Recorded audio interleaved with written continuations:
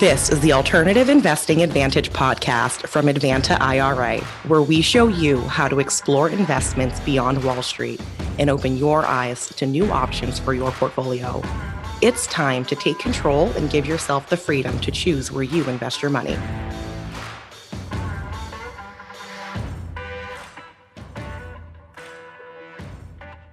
Thanks for tuning in today to the Alternative Investing Advantage podcast. I'm your host, Alex Perney. Today on the Market Recap, we'll discuss a few interesting items that are facing us in our markets today. First up, Democratic lawmakers are calling for a corporate tax rate increase, which is kind of interesting. Not a huge increase by any means, but certainly something to be aware of, especially when looking at other factors such as the price of goods and the consumer price index.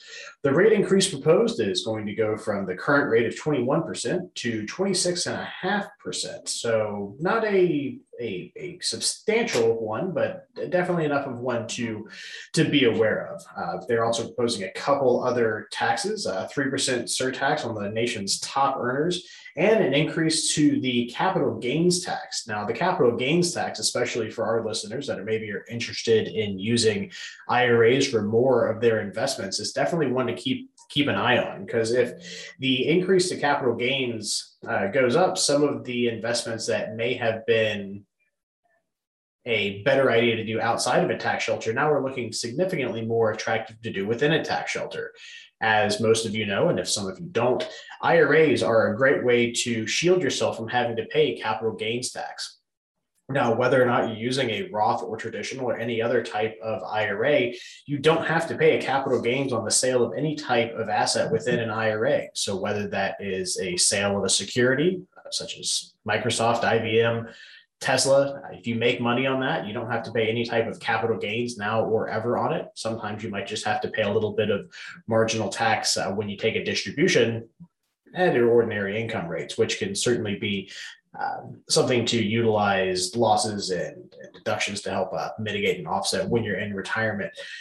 But doing these kind of things within IRAs is now going to be ever more beneficial to you as the investor. So keep in mind that if these things do come to fruition and increase in any of these types of taxes, looking to utilize government sponsored plans such as IRAs and other accepted tax shelters will be much more attractive. So I'd encourage you to do some more research into that and maybe start doing some more of your investing through these types of platforms. Markets are continuing to climb on all major indexes with specific interest around crude oil prices. Now, crude oil has been something that has been hugely decimated throughout the entirety of the pandemic, with international, domestic travel, and pretty much all forms of transportation taking a huge hit with COVID-19. Now we have a rebound, and we're seeing for the first time this month a increase to pre-pandemic levels. So the price for sweet Texas crude has risen to before pandemic levels, which would have been February of 2020. So this is great news for the energy and transportation sectors. Hopefully we can continue to see a rise in those industries, as so many of them have been so hard hit by the COVID-19 pandemic.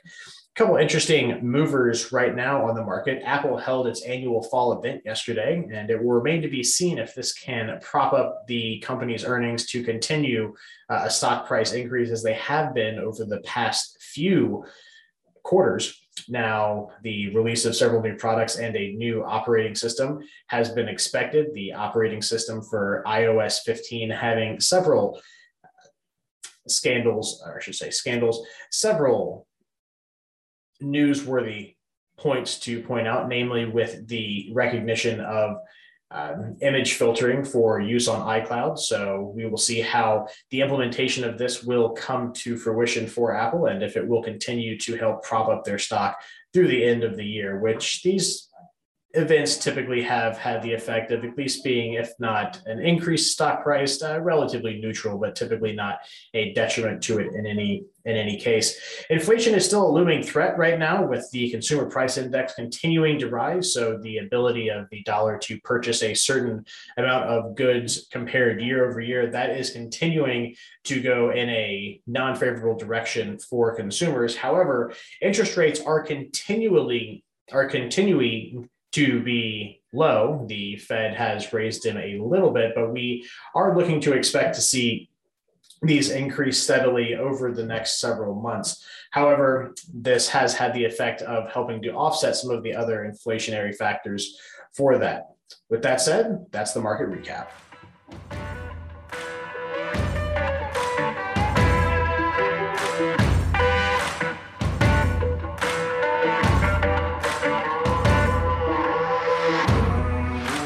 Today on the What Is, SEP IRAs. These hugely useful plans for small businesses and really any size business that want to utilize the ability to defer one's compensation as the basis for an employer-sponsored plan are fantastic ways for businesses to have cost-effective retirement plans for their employees. Now, on face value, a SEP IRA is a supercharged traditional IRA. You get the benefits of all the tax deductions going in and then getting to defer your taxation down the road, with the added benefit of a SEP component being able to defer up to 25% of your compensation, not to exceed $58,000 per year. With these plans, unlike a 401k, you have a much lower cost basis to the employer to administer these plans. There's no costly plan testing or outside auditing that has to be done, such as with a 401k.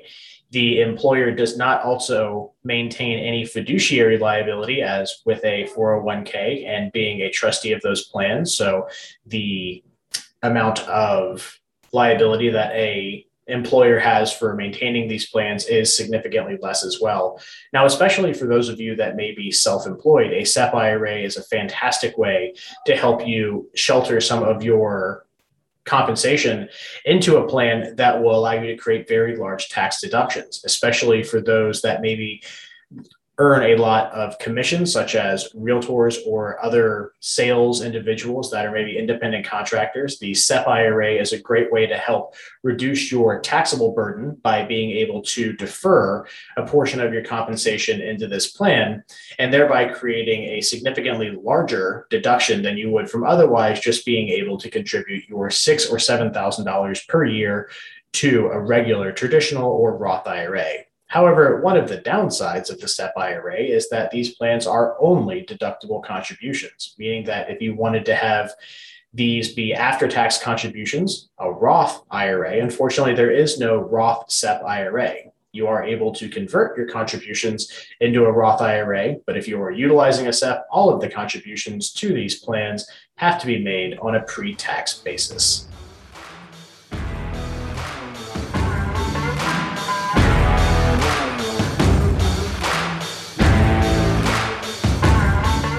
Thank you, everyone, for joining us for a new edition of the Alternative Investing Advantage podcast with Advanta IRA. Our wonderful guest on today is Peter Fortunato. Thank you very much for being with us today, Pete.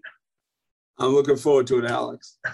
Fantastic. So before I kind of get in and start the bio, I like to get people hooked in. And the question I have for you is, if, off the top of your head, quick thought, what is the most interesting way you've ever found a deal? I know you've had many years of experience of investing, but what one boils right to the top when the most interesting way that you found a deal? I've asked people for help and they've helped me. I've asked them, said, I'm looking for a house in this neighborhood. Would you please call or have your neighbor call when there's an opportunity in the neighborhood? And people call me. If you don't ask, you don't get. And you got to get out in that neighborhood and ask. You recruit allies every minute. And it's worked for me wonderfully for 56 years. That's great. And along that same line, one of my favorite stories that I've heard from you is it involved a lady standing in her front yard kicking a realtor sign with her foot. Maybe you could tell us a little bit about that story. I think that was involving one of your kids, but I love hearing that story, and I know people would as well. Yeah, well, many of the deals we do are repeat and referral business with people I've done business with over a very long period of time. And my son, Jay, made a great lease option deal with someone who I did not know. And so I said, how did you find that? And he said, well, Dad, you say, look for uncomfortable circumstances. And I saw a woman kicking a realtor sign. So I stopped and said, what's going on? And he made a great lease option deal with that lady, helped her out and helped himself. Yeah, that's one of those things where even when I get asked about my professional career of what's some of the more interesting things you've heard, that one shoots right to the top of interesting ways that someone has found a deal in real estate. It's not all just get on the MLS and type a search criteria and get your realtor's license, which is I had a certainly. lady say, if you'll just find a place where my sister can live, so she no longer lives with me, any deal you need to make will work for me. That's fantastic.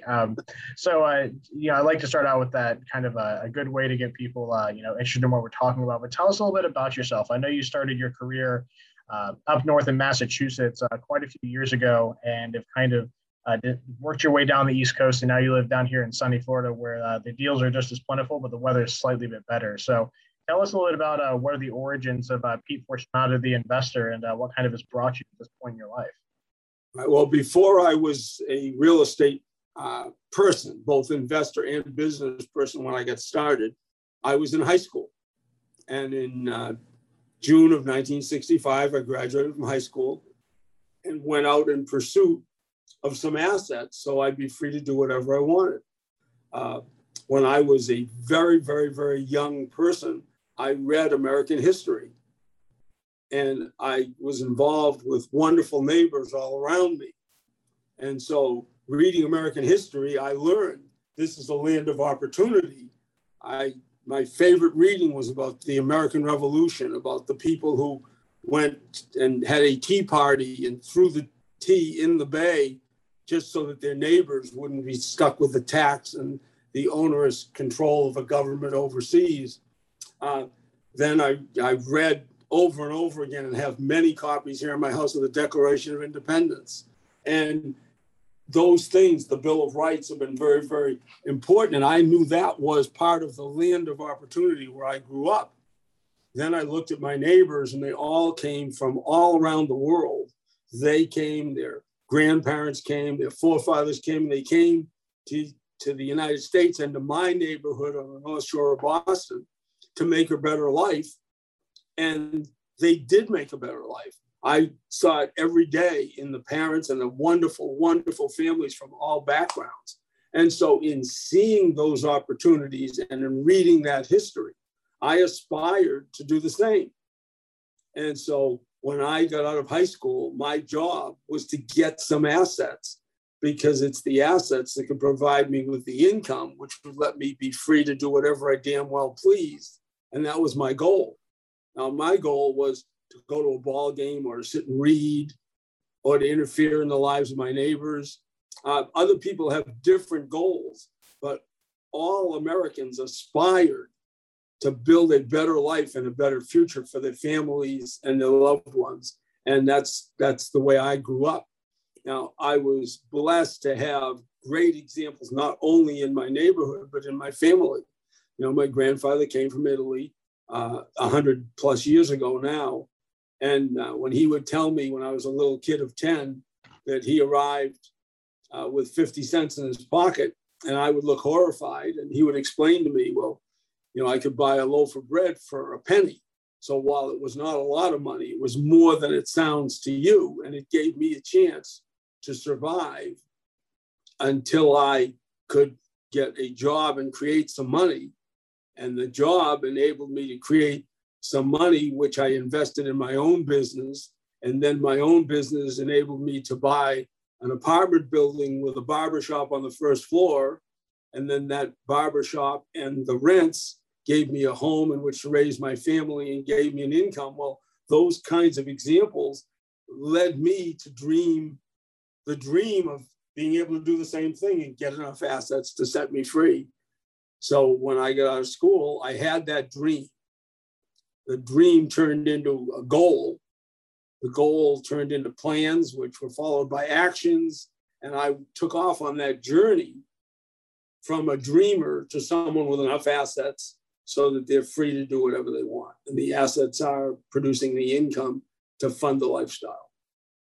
Great. And those assets, I mean, obviously from the nature of what most people know you for is real estate related, but you really haven't tethered yourself to that, by any means, have you? I think I've heard some stories about, you trading, different things at meetings. I mean, a lawnmower can be an asset to provide you with the income you need to do something just as well as a piece of real estate can. Is there some different types that you've gravitated towards over the years? And obviously the example with your grandfather is a great way to kind of show you the value of being able to have real estate for, part for your business and part to raise your family in. But, what kind of other branches have you gone into? Well, when I was in college, I was buying small multifamily. Then when I got through college, Jean and I got married, and I wanted to spend more time with her and then with my family. And so we went from multifamily, which took more of my time, to single family, which allowed us the freedom. That was my investing. And my investments are entirely really now single family houses. The currencies I used were all kinds of things. I don't see the currencies as an investment, but any skill I have, any asset I have, any goods and services I can provide are a currency that I can use. One of the stories that people enjoy is I was at a RIA meeting and a man got up and said, gee, I'm going to sell a house. And of course, I always ask the question, why would you sell a nice house like that? And he said his daughter needed a better car. And his daughter was a single mom with 3 kids. And her car had broken down 3 times in the last month. And he and his wife were worried about her every minute. So they made the mistake of thinking they had to sell their house, give up a perfectly good rental house to get the money to get a car. And that step through money is a dangerous, expensive step. And so I gave him my van for an option on his property to buy it from him in the future so he could keep the property, keep the rent, and have a car for his daughter. And everybody remembers the story because I had to hitch a ride home with one of my friends because I gave him the car right then and there. But that was not an investment. That was a currency that I was able to use, which somebody else valued differently than I valued it. That's a really interesting point of values and currencies going into something like that. That's a really interesting way of thinking about it. So, coming in from doing multifamily to single family, was there any type of shift that you really saw when you moved from the Northeast down to Florida? I can't remember exactly when you moved down here, but markets are different across many different aspects. But are there any kind of specific changes that you saw when you moved down south?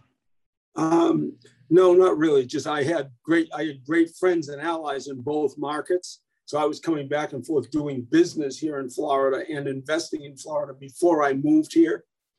But the single family houses in good neighborhoods entice tenants that want privacy. And the multifamily entice tenants who wanted services. And when I was in college, I didn't mind providing the services in order to have more income. But once we were married and we had our family, I was jealous of that time. And so I'm good at providing privacy. I'm not very good at providing services. So I went to single family houses alone. Sure. So it sounds like your core kind of focus in going from multifamily to single family was a difference in lifestyle that it afforded you. Is that kind of something? Is there, if there were one thing that you could tell someone that was trying to get that same kind of shift in their lives, what would it be? Because I think a lot of people think that way. They're like, hey, I'm doing this, I want to make the transition into this. Is it just kind of taking the first step? Is it attending a meeting? Is it listening to a podcast? If someone were going to try to, do that today of what you did so many years ago, obviously technology and the way people interacted has changed. But if someone's just listening to this and they say, what, that's great, what would be kind of a good place to start? And even if it's just reading a book, if it's something you've read recently you think would be good, or a meeting you think is good, I'll let you go. I would look to improving the quality of my investments earlier rather than later. And by quality, I mean, I would rather have a 5% cap rate that involved money only in earning the 5% than a 15% cap rate that involved money and arm wrestling or weapons to developing the yield. And sure. So moving quickly to higher quality is an adjustment that I would make. And that said, I have stayed invested, even when I was in college, in really outstanding neighborhoods. And those neighborhoods have been huge in terms of making the success because I didn't burn out. And some people do burn out because they make the mistake getting way too aggressive. Oh, absolutely. Yeah, go ahead.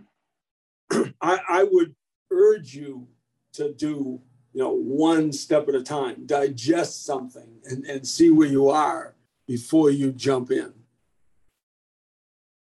Good point. Now, good neighborhood means something different to everyone. It's not necessarily the neighborhood that has, the big gate in front of it that keeps everyone out and has people that really live there. When it comes to things that have afforded you the ability to kind of transition your life and live the life you want, and by extension, your kids. I mean, one of your children bought and flipped a house 4 blocks up from me. Thing looks great. I'm very happy with the fact that property sold in my neighborhood and the prices of homes in my neighborhood are going up. So, I've gotten to experience part of the Fortunato, investment strategy, myself. But when it comes to finding a good neighborhood, when you say good neighborhood, that means a lot of things to a lot of people. What's it mean to you? All right, well, first of all, having any of my children flip anything is not something I approve of. I want to acquire that nice house in your neighborhood and keep it. But a good neighborhood for me is certainly different than it is to anybody else, but a good neighborhood is near where you live. So you recognize the good and bad things that are going on within the neighborhood. From my perspective, I look for anchors to lock in long-term tenants because I want my tenants to be part of a grander family that the community is a part of. So I look for big, active churches. I want to buy around them. I look for really good private schools. I want to buy around them. I look for Bay Pines Veterans Hospital here near where I live, that Bay Pines community of vets that use that to sustain them and to back them up, creates a tight neighborhood. There are community centers, but somewhere, whether it be at the community center, the church, the hospital, I want to see that anchor. And I look for that very much when I'm buying an investment property to keep and rent. And as a result of that, and the fact that I really do not bother my tenants, I've had very long-term tenants who I talk to rarely unless there's a problem. And those tenants, when they leave, generally leave with a group of their neighbors soliciting me for rentals in that house. Sure. Yeah, no, that makes great sense.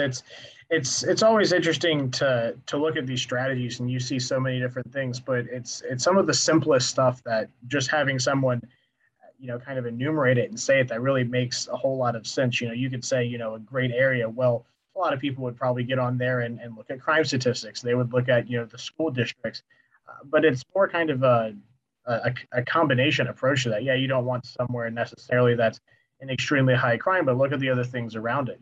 Is there a new public shopping center that went in? Is there, a church near there? Is there a good community center? And all those kinds of factors making it be something good, doesn't necessarily have to have a gate on that community. So that's one of those things where I tell people that as well. And I wholeheartedly agree. It makes some of the most sense of some of the things that I've heard, but yet it's kind of some of the most simplest, doesn't take, a 50 years of real estate experience to kind of figure that out. But for people to understand it, sometimes it takes someone with 50 years of real estate experience to say it to them to really have it sink in. So I always appreciate it. Alex, I went down to Bradenton to a luncheon meeting, and there was a woman there who I did not know.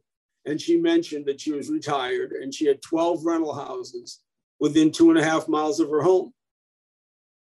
I left that meeting so jealous, I can scarcely even comment on it, because that's just a wonderful portfolio for somebody to retire with. Yeah, it reminds me a lot of Bill Cook. I think it's what he says, whatever's in walking distance of his area in Georgia is what he does. It's the Walmart. 5 miles to Walmart. That's yep. Bill, yeah. It's a fantastic thing, and it's one of those things where I love having people on that can explain things that are simple, that can change people's lives. And that's one of those things where you can get as much education in this stuff as you want, but some of these extremely simple things when kind of shown by people that have done it for years and years, really help people to make that first step. Because you tell someone, hey, you can make a bunch of money in real estate just by walking a 5 mile radius and knocking on people's doors to buy property. You probably get more eye rolls than anyone if I told you that. But if someone like, Bill tells you that, or you hear someone like you say it really does help people. And that's what we're trying to do with this podcast is, bring people alternatives to the stock market and bring, alternative investing to the forefront and what people are thinking about, whether that's through an IRA or, through something personal. We'd love to just help bring those options out to people. And stories like that are great. Now, when Dykes and I do the Roth IRA class, people make the mistake of coming to the class so we can show them how to invest and how to grow their IRA, rather than seeing that by knowing about IRAs, you can help other people to help you. When I was making $8,000 a year, I took a course in tax strategies from Chuck Considine. And believe me, I didn't need much help in sheltering my $8,000 of gross income. But learning those things enabled me to go out and help someone who was in a high tax bracket do a code section 1031 exchange or do an installment sale. And so you're learning these things, not specifically to apply them for yourself, but to help other people, because it's in helping other people that they will help you, and you'll grow that tribe of friends around you that make deals easier and easier and easier and safer for you. Oh, absolutely. Now, this kind of stuff never happens in a vacuum. People with a ton of experience, had to kind of come somewhere. Obviously you have a ton of experience and successes and failures in your life. But what was, give us a background on maybe some early educational things that you had that, are accessible to other people, maybe not necessarily a person, but maybe a book or something else that you would say, this is a great foundation. The books are there. I mean, if you go out and read Horatio Alger stories are phenomenal. And I read, of course, American History. If you'll get Richest Man in Babylon by George Clason, or John Shaw, Building Wealth One House at a Time, there are remarkable books, but the greatest value is available from your successful neighbors. You go and talk with them and you say, I want to grow up to be just like you. Could you tell me how you did that? One of the things that I used to do when I was a young real estate agent is I would go to the hearings for variances in the community and see who are the people who are active. And I would always speak in favor of having more and better housing in Beverly, where I grew up. And a lot of the older people who I would have had to wait a long time to get involved in discussions with, got involved in discussion and debate with me at those hearings because I went. If I had a chance to buy a note at a discount, and so I could buy a note that was owed by a school teacher at 50 cents on a dollar with a potential 15% yield, or buy a note that was owed by a capitalist investor in town to yield 6% with no discount, I would buy the 6% note, because with that 6% note became a relationship with someone who can teach me and help me, and who will teach me and help me. Yeah, and those relationships are so key. I believe with regard to you, and I always forget the exact amount of numbers on this, but it's something to the effect of like 7 different families and several hundred different deals that you've done over the years. It's one of the cooler things I've ever heard, but it just hammers home just building those relationships. You might be able to make 10% on this one deal that goes away, but if you can make 6% and then also have 20 other deals that go behind it for years worth of cash flow, that's obviously, a significantly better deal. So maybe tell us a little bit about just some of the success you've had with building those relationships. Gary Johnston, 5 years ago, asked me to do a presentation out in Las Vegas on wealth building and relationships. And so in putting together my notes for that presentation, it turned out that in my 50 years in real estate, I have done 71 deals with 4 families. And I can't explain to people how much easier that is than to do one deal and then start over building rapport, building confidence, showing the people that you're both trustworthy and competent. Once you've done that, it becomes so much easier. One of my favorite examples is I bought a property from a guy named John Pochask, who was an old guy in his 40s, and I was 20.